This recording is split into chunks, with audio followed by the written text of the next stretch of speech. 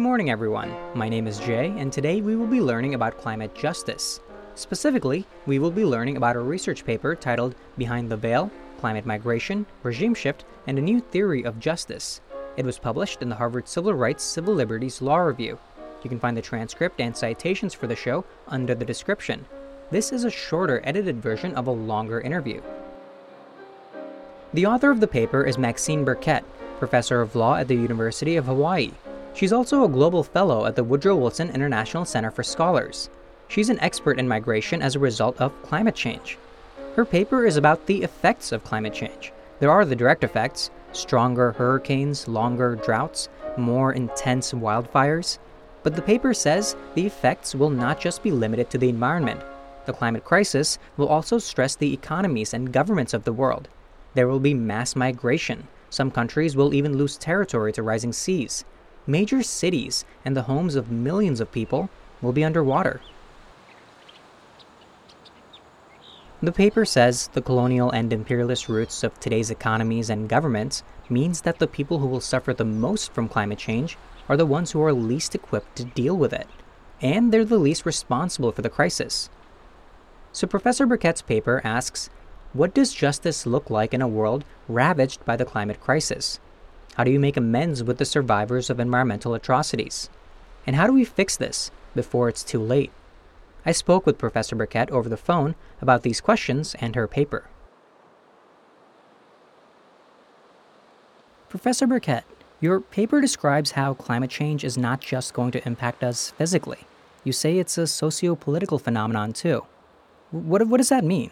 We think about climate change so much so as an issue of burning greenhouse gases and the physics of that are involved, and the atmospheric chemistry and the shifts in that, and it's become this sort of very esoteric scientific question.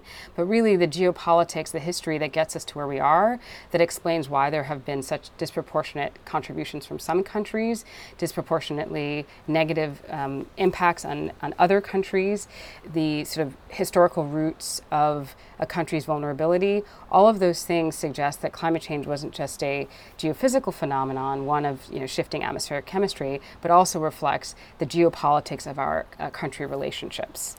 And certainly moving forward, similar impacts will occur that aren't solely about how bad the science of it is, but also how ill-prepared, for example, the law and policy of it is. Are we prepared at all? We're not. No, we're not. I mean, there's an inadequacy of response to climate change. And in fact, if we think about it, the basic indicators of sort of sound leadership is that you're sort of looking at the horizon and preparing for threats and opportunities that might arise, but we're not necessarily seeing that to the degree necessary given the impacts of climate change.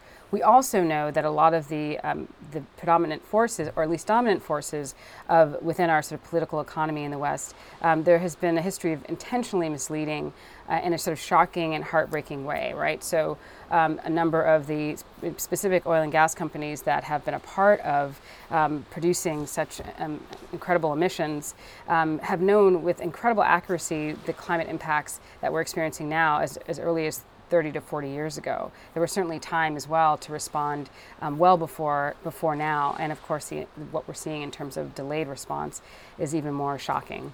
This is an unprecedented sort of situation to be in. The future, especially beyond 2100, is unknown. But of course, it's a one-sided risk. We do have a sense that it's not that it's going to get better, it's how bad will it be. That's unknown.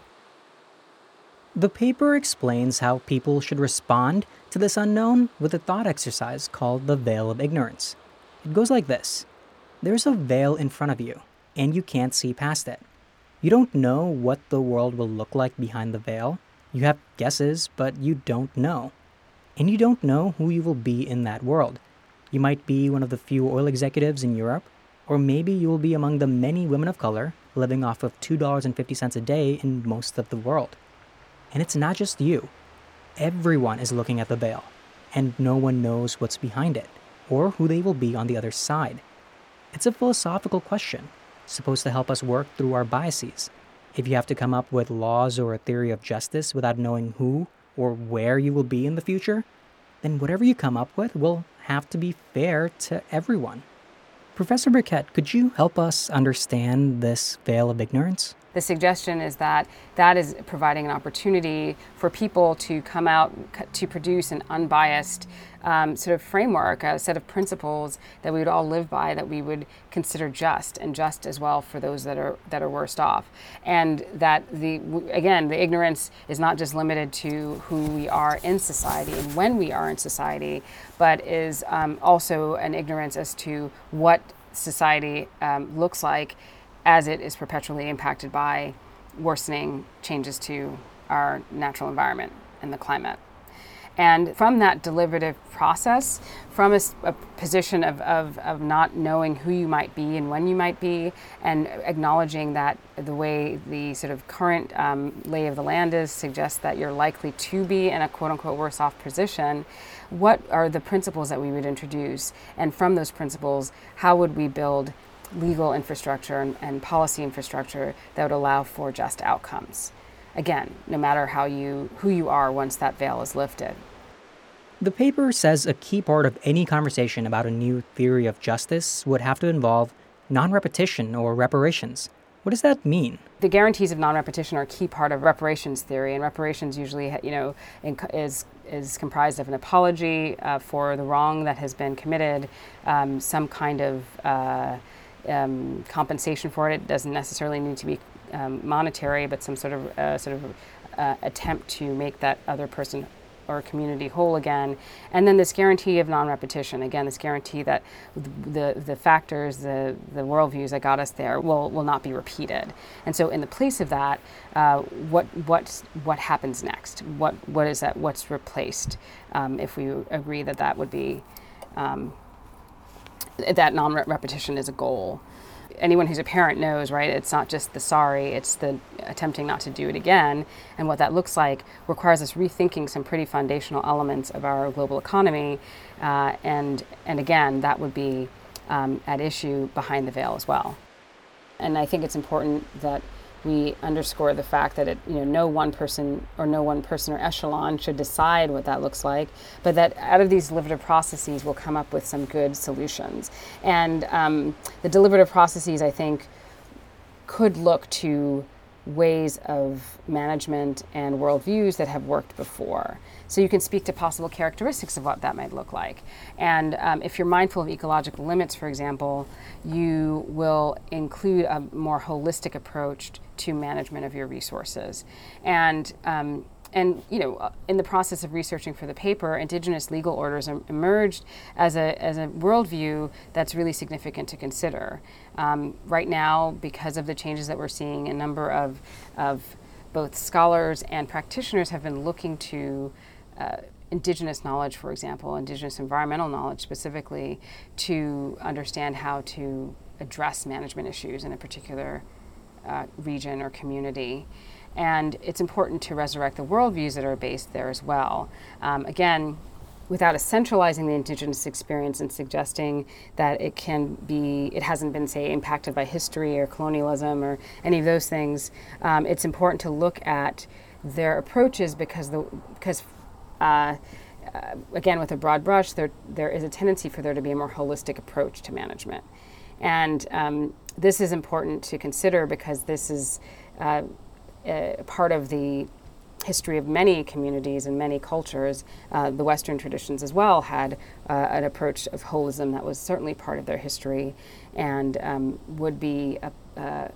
didn't win out ultimately as well, but suggests that there are that everyone has indigenous ancestry to which we might look for longer term planning. The paper talks about how island nations specifically are facing an existential crisis in the face of climate change. Could you explain what that means? We have the Pacific Islands in particular confronting increased heat, lack of fresh water, increased severity of storms, and then a subset of islands in both the Pacific and in the Indian Ocean are so low-lying that they are now confronting the specter of loss of habitable territory. And so these are really pretty stark and significant impacts that they're contemplating. And while some may be shared with other, say, coastal communities in the global north, their ability to remain resilient in the face of them is compromised for several reasons, but oftentimes because of the sort of differences in development and capacity in terms of financial resources. Pacific Island countries have vanishingly low carbon footprints, and yet they're contemplating having to leave their histories and cultures and the lands on which they've lived. There are some discussions about creating refugee statuses tied to the climate crisis, and some countries are debating labor agreements with island nations as a response to climate change. But that doesn't seem fair. It seems like we're just accepting that some countries will have to be happy with whatever they're given. These kinds of arrangements aren't widely available because if you are not the right age, the right level of skill, if you don't have the language necessary, you're not able to make those moves. Or even just the resources to buy a plane ticket and to move yourself, much less your family. So we find that it does disproportionately impact women and the elderly and younger people if they are unable to access, say, labor agreements. But again, zooming out in the way that you have is you're suggesting is true. There is not a reparative element to it. It may be a gesture of charity, but it's not one of repair.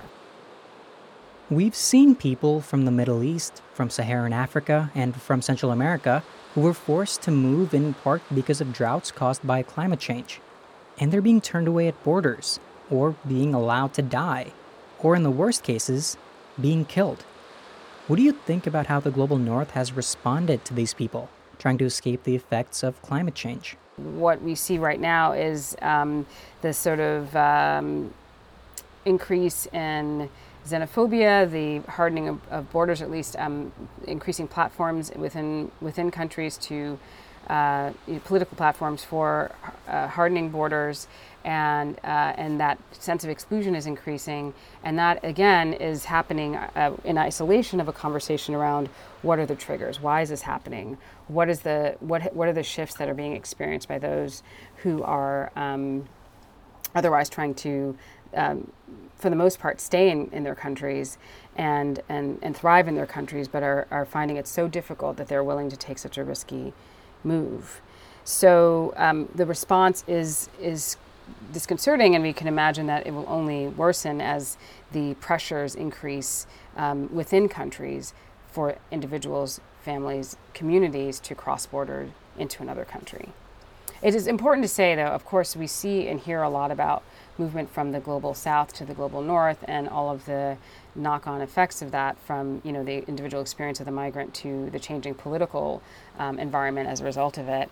But most of that movement is from the global south. Is within the global south, so from countries that are neighbors to one another. And so the pressures and the stresses are actually happening in countries, again, that are equally sensitive, if not more so, than the places where they're coming from. So that's also an important consideration as we think about how to assist countries globally in managing the flow of migration, but also ensuring human rights in the context of those migration flows. There was this one quote in your paper: "Humanity is one expression of nature defending itself." Could you explain what that means? One of the ways in which we have compartmentalized the environment is thinking about ourselves as separate and apart from that. And so one of the refrains, for example, during the civic engagement and the civil society engagement around the Paris Agreement was that, essentially that we're not defending nature, we're nature defending itself, right? That we are very much a part of the climate. The climate is not an issue, it's the context within which our lives will develop, and that we are not separate or apart from our public health. Our well-being is not separate and apart from the health and well-being of the planet writ large. And so understanding ourselves as being integrated into that rather than apart from that is a different orientation. It's a different worldview, and would be a departure from the predominant system of thinking to date, but is certainly a core element of, again, broadly speaking, indigenous approaches that of environmental and climate justice, which understands the environment is where you live, work, and play. So it's very intimately connected in your day to day, and your expression of your self and your ability to thrive. So it's really sort of emphasizing the notion that there's a false dichotomy between nature and society, or nature and the individual, when in fact they're intimately related. And there are philosophical foundations for that approach, that way of thinking, that we are separate and apart. But I think as we see how vulnerable we are to the impacts of a changing climate, it really does question whether or not that was a sound dichotomy. So this new theory of justice would need to avoid the same mistakes of the current legal system. It would need to make amends with the victims of the current system. And it would need to understand the world in a way the current system has tried to destroy. There was this section of the paper that asks whether even questioning the status quo is heresy or revolutionary talk. Yeah, I mean, I bring that up just because, it's as trained lawyer and law professor, I obviously have a deep respect for the law and what it means for society, and how it is a reflection of our values and how we want our values to walk and talk in the world.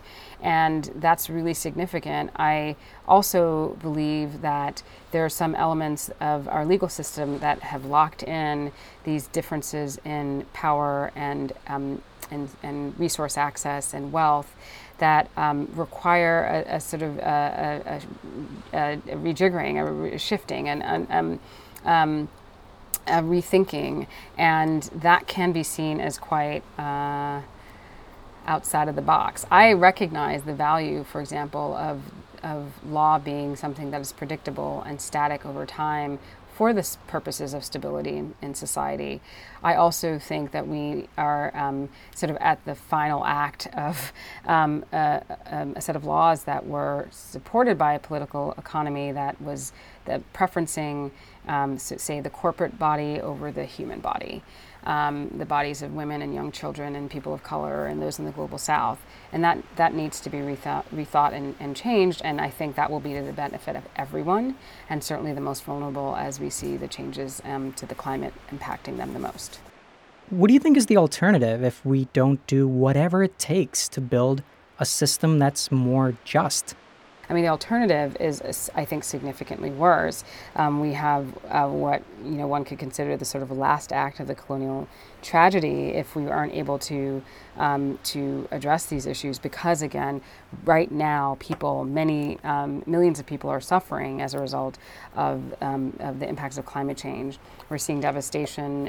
Hurricane Dorian was a perfect example, again, of how a single storm can cripple an entire country. We saw the same in Typhoon Haiyan. We see droughts and displacements of indigenous peoples. We see the trauma that young people are suffering as a result of these events. That's the alternative. We also see the early examples of the political fallout of these things. So if we're seeing droughts in the Northern Triangle inducing cross-border migration through Mexico into the United States, if we take that variable out of the equation, if we don't consider it, if we don't incorporate it into our thinking about the appropriate responses, we'll continue to see the emergence of demagogues. We'll continue to see race baiting and xenophobia. And we'll also see what many who may not be the most, may not be the champions of climate action, we'll see more government. We'll see shrinking resources. We'll see the need to insert maybe more restrictive policies because of the damage that will happen to infrastructure, to resources, the dwindling resources as well. So there are a number of dystopian elements that we can imagine here. There have been many sort of fictional representations of them on the big screen. There are a number of news reports that are showing snapshots of that happening right now in different parts of our world. And the question is that, what are we willing to tolerate? Is this cost of thinking through a different way of doing business? Is that greater than what we're setting ourselves up for? I don't think so. So I prefer to think about what we might build, and recognizing it as a process that has very little time, but still a process that is plausible and necessary. Even if we work to build this better world, will we get there in time? So this is a tough one, right? Because I think, as I've described before, I think we sort of are racing towards the shore. The wave is crested, and we're racing towards the shore. And there's some things that we're definitely behind, right? And we needed to act much earlier in order to avert significant impact. Every action, though, every positive action will make the impact of climate change less severe. I don't want to be, I want to be clear-eyed about this, right? Which is to say that there are surprises, there are abrupt changes that we may not be able to anticipate, but every bit that we do to let off the gas, quite literally, will put us in better position.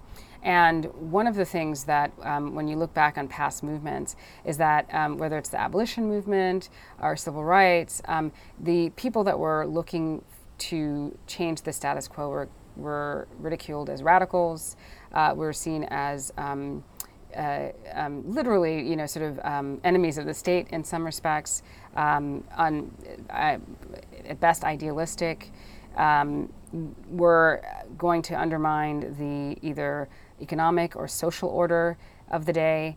And this went on in both instances, depending on where you identify as the starting point of those movements. This went on for decades in some cases and centuries for some others. And so it is typical for us to see that these movements, like the youth climate strikes, have come out of a period of, people being called radical and unrealistic and trying to destroy economies, et cetera, et cetera. We are now seeing the point where the youth voice is undeniable, and in past actions that has been a tipping point for change. And so I'm hopeful about it. I think the question of whether it's fast enough is a tough one, because we are behind, but things happen in social movements in an instant. One small shock can tip us into a whole new world, and one that's quite hopeful. So I find this all quite hopeful. One question is, there are differences in tactics. Some are striking, some think striking, or rather, these formal demonstrations or protests are too polite. We'll see how that plays out. I think all sorts of actions, both legal, extra-legal, have been key parts of shifts in our society.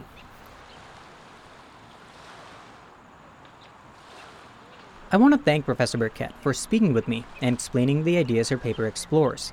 This was a shorter, edited version of a longer interview.